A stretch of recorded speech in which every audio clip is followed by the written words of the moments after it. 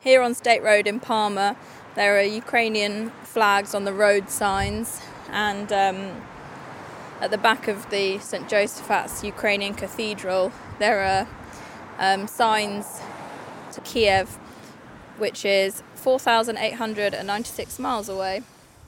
That's Kara Magugan. She's been reporting on the midterm elections for The Post, and she recently visited a city called Parma, Ohio. It's home to one of the largest Ukrainian American populations in a state that has many descendants from Eastern Europe. There's Ukrainian flags and solidarity with Ukraine in every shop window, from the butchers to the dentists. All of them are run by Ukrainian Americans. When you go into shops, a lot of people are speaking Ukrainian. I went into a few where the owners couldn't actually talk to me because we didn't have a translator. So really the roots are strong to Eastern Europe there.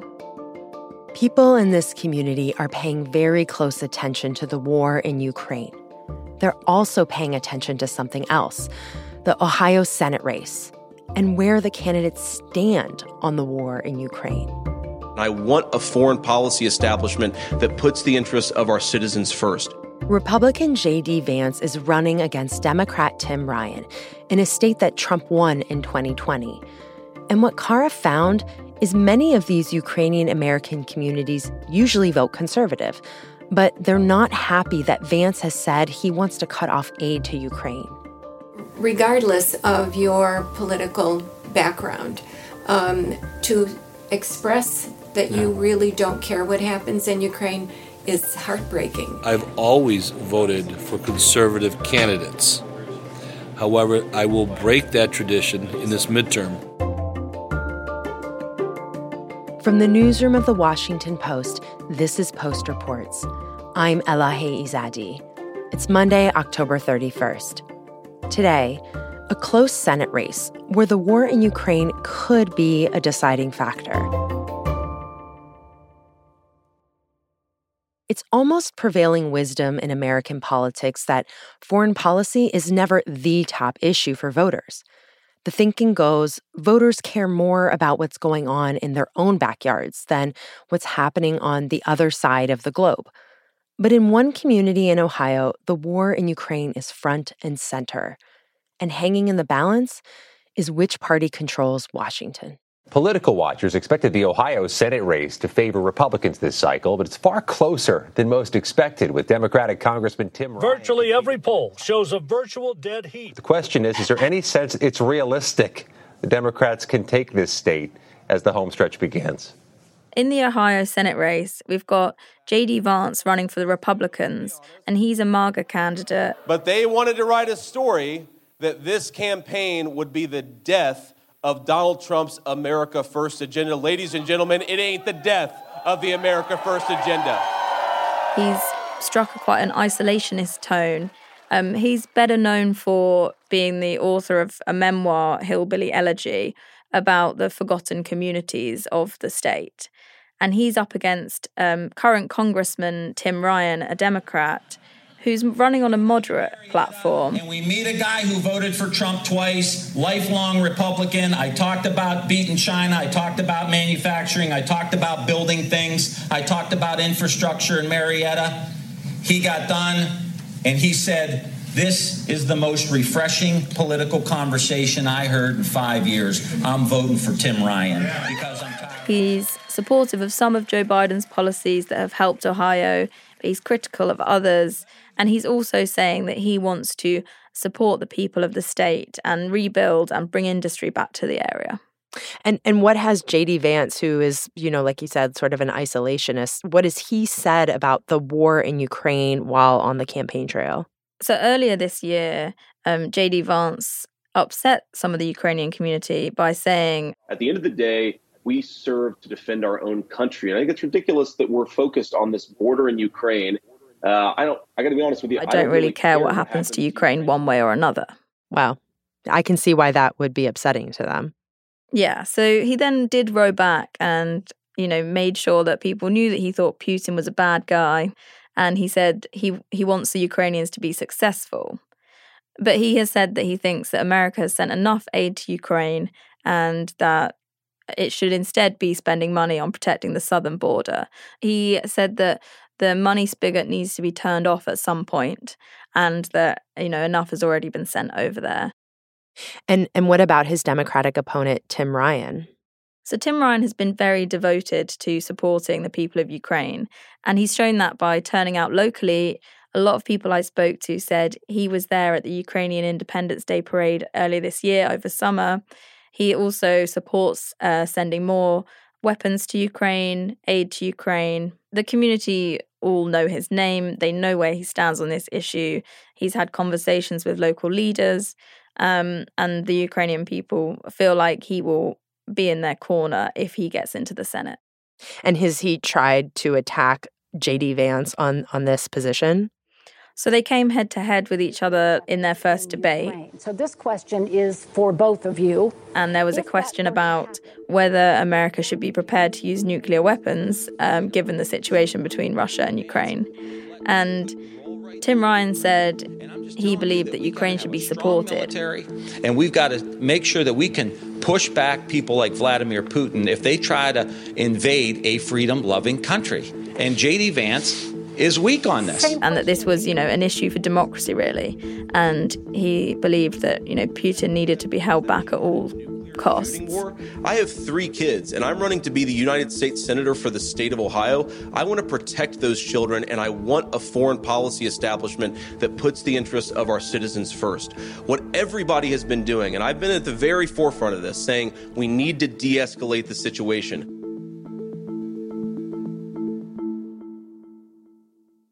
Cara, did you ask Tim Ryan about the exchange that he had with J.D. Vance regarding aid in Ukraine? Yeah, Tim Ryan said he was upset that it appeared that J.D. Vance didn't care about the humanitarian crisis in Ukraine. It was troubling because, one, just the humanity of the whole thing, or his lack of humanity on the whole thing. And I think last night, J.D. Vance just doubled down on his position that, we shouldn't be helping Ukraine. And that's a very, very stark contrast with my position on it. And so, we're going to have pretty much a block of Ukrainian votes come election day. But did you hear from anyone who is actually changing their vote because of this issue?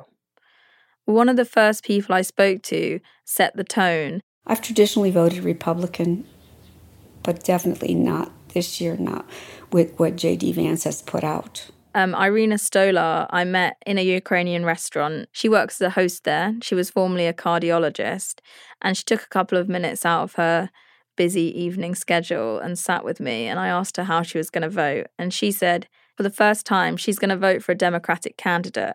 Yes, it's going to be a big change for me. First time in how many years? First time since I can remember. I've never voted Democratic.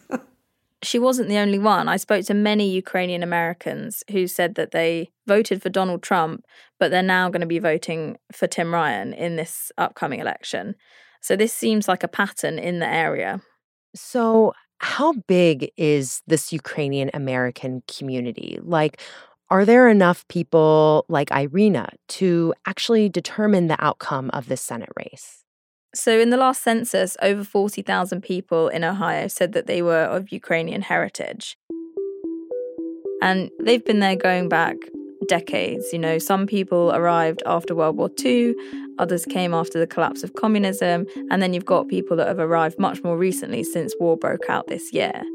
And it's one of the most concentrated areas of Ukrainian people in the States. They've traditionally been quite a Republican community. The Republicans, particularly Ronald Reagan, were supportive of fighting communism, and so they've always been quite engaged in politics. Because it's such a close race, we could be talking tens of thousands of voters here who were definitive Republican voters who might now be flipping to the Democrats. So that could, in such a close race, that could be the thing that swings it. I'm wondering about just the politics around Ukrainian support prior to this race, were Ukrainian issues always a big thing within local politics, and that local officials always knew they had to pay attention to that in order to court this, it seems like, important voting bloc? To use a cliche, Ohioans have always punched above their weight when it comes to Ukraine. And what that looks like in practice is Senator Rob Portman on the Republican side co-founded and co-chairs the Ukrainian caucus in the Senate. And on the Democrat side, Marcy Kaptur, who's in the House, is the co-chair of the Congressional Ukrainian Caucus. So this has really been a bipartisan issue in Ohio in the past. And at the Ukrainian Independence Day parade this summer, Tim Ryan was there, Rob Portman was there. So all the representatives for this area have turned out and supported the Ukrainians. And you know, Senator Portman was the first senator to go to Ukraine and meet with Zelensky after war broke out. They have really been leading on how America responds to the war in Ukraine. And so, can you tell me about how invested that community is in the war in Ukraine? Like, what are they doing aside from, I'm sure, watching the news coverage and different reports coming out? They're thinking about this every day. They're waking up in the morning and speaking to family members back home. You know, we had the airstrikes across Ukraine in the regions that hadn't been at the heart of the war recently. People woke up and have family members in those places, and they have to find out, are my family members okay? Are they still alive? There's one 97-year-old man who is on the internet every day trying to track his cousins as they're internally displaced in Ukraine and see if they're okay, where they are, what they're doing. So it's really an emotional and personal issue.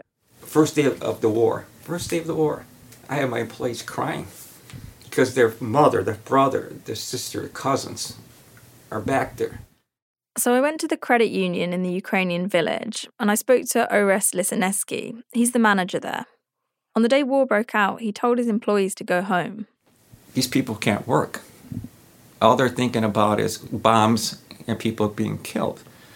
You know, what's happening to their families. I also talked to Michael Dobronas, and he has actually taken in 10 relatives from Ukraine in the last few months. 5 women and 5 children, ages 2, 4, 7, 10, 14. They're staying in my home as we speak. And it sounds, you know, a bit chaotic. They're all on top of each other, but he really feels like he's doing his part. And then there was also Manus McCaffrey. I went to his home in Parma. He's a 21-year-old. He's not Ukrainian-American. He's American, but he grew up in Parma. He went to school with a lot of people who have Ukrainian heritage. And he really felt like he wanted to do more when the war broke out, more than raise money, send aid. I got out of the U.S. Army this year, and I went to Ukraine right afterwards because I had known some guys who were going over there, and they said, well, you know, if you're not doing anything, this is a great opportunity to help people, and we need all the people we can get. So I did. So he actually flew to Poland and went across the border and ended up fighting with a group of American and Georgian soldiers. What they needed at the time was fighters and people with former military experience, so that's what I decided to do. We fought all over. We fought a little bit west of Kiev, and then we fought in the south, where I was wounded. He ended up being hit by a rocket, and he lost sight in one eye. And how do you feel now from here, watching what's happening in Ukraine at the moment? Well, I wish I could be there, but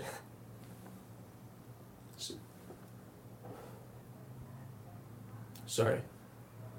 Yeah, I miss my guys. I wish I...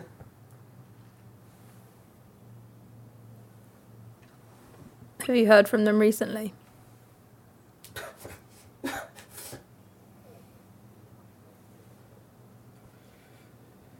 Yeah, they're all okay, thankfully. Everyone's doing good. Wow. I mean, what you really hear in his voice is just how personal this is, that this isn't just a political stance. This isn't a talking point. This is something that he risked his life for. He's not even Ukrainian American, and I can't even imagine for his Ukrainian neighbors how they feel about this.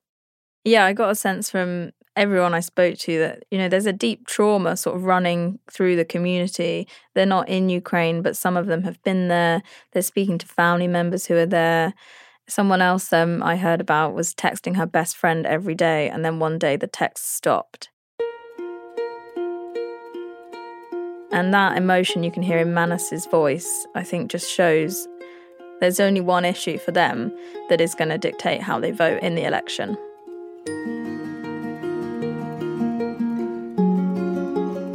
After the break, Kara tries to get answers from J.D. Vance about his position on Ukraine. We'll be right back.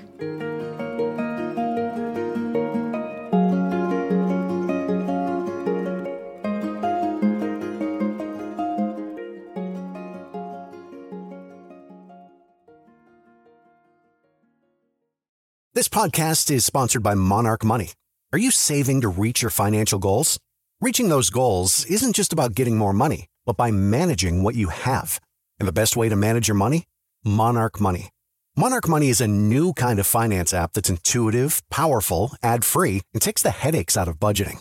Try it free when you go to monarchmoney.com/podcast. Monarch puts all your accounts, investments, transactions, and finances at your fingertips. With a complete view of your finances, you'll gain insights on your spending and find new ways to save. Plus, Monarch lets you customize your dashboard, collaborate with your partner, set custom budgets and goals, and track your progress toward them.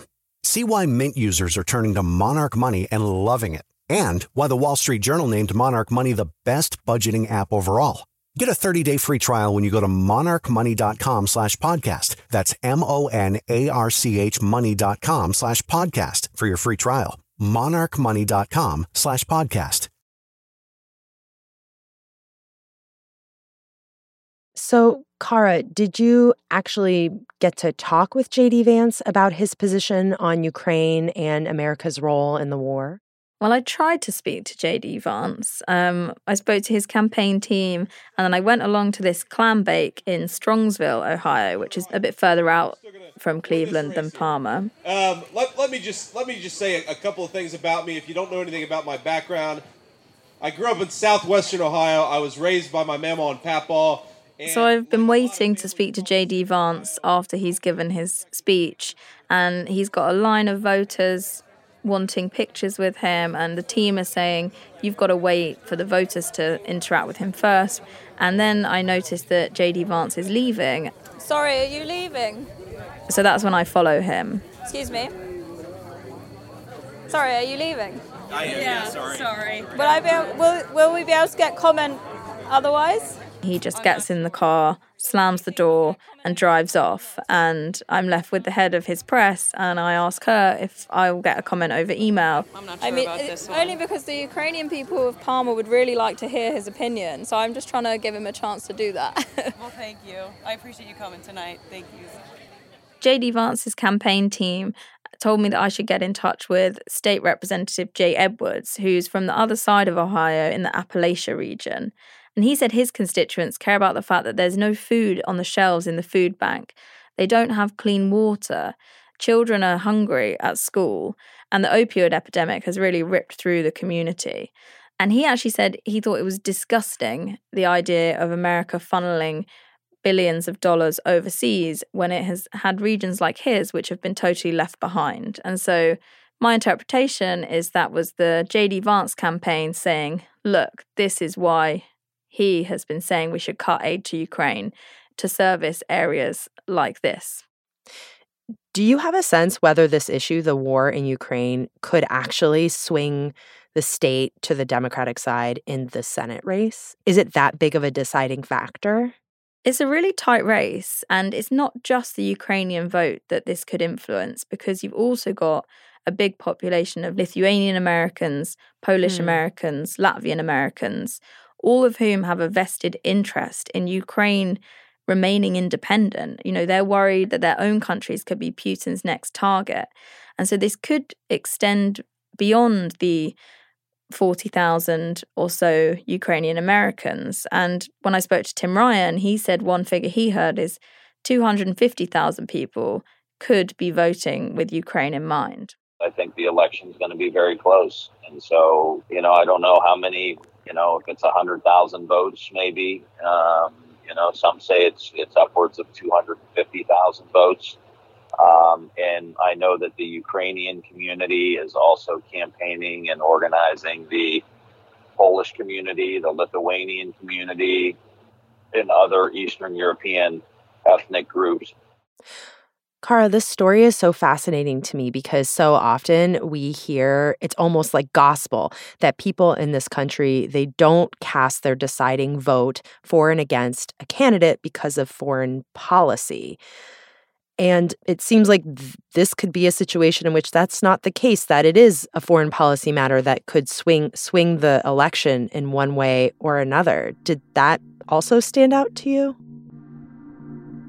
Well, when it comes to kitchen table issues, if we think about Michael Dobronas, who's got 10 family members who are recent Ukrainian refugees living in his home, this is the main issue on his mind. He is feeding those family members, and it's not just him. There's been a big influx of Ukrainian refugees to the area.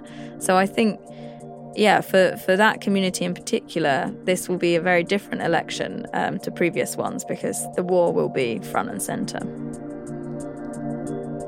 Thanks so much, Kara, for your time. Thank you.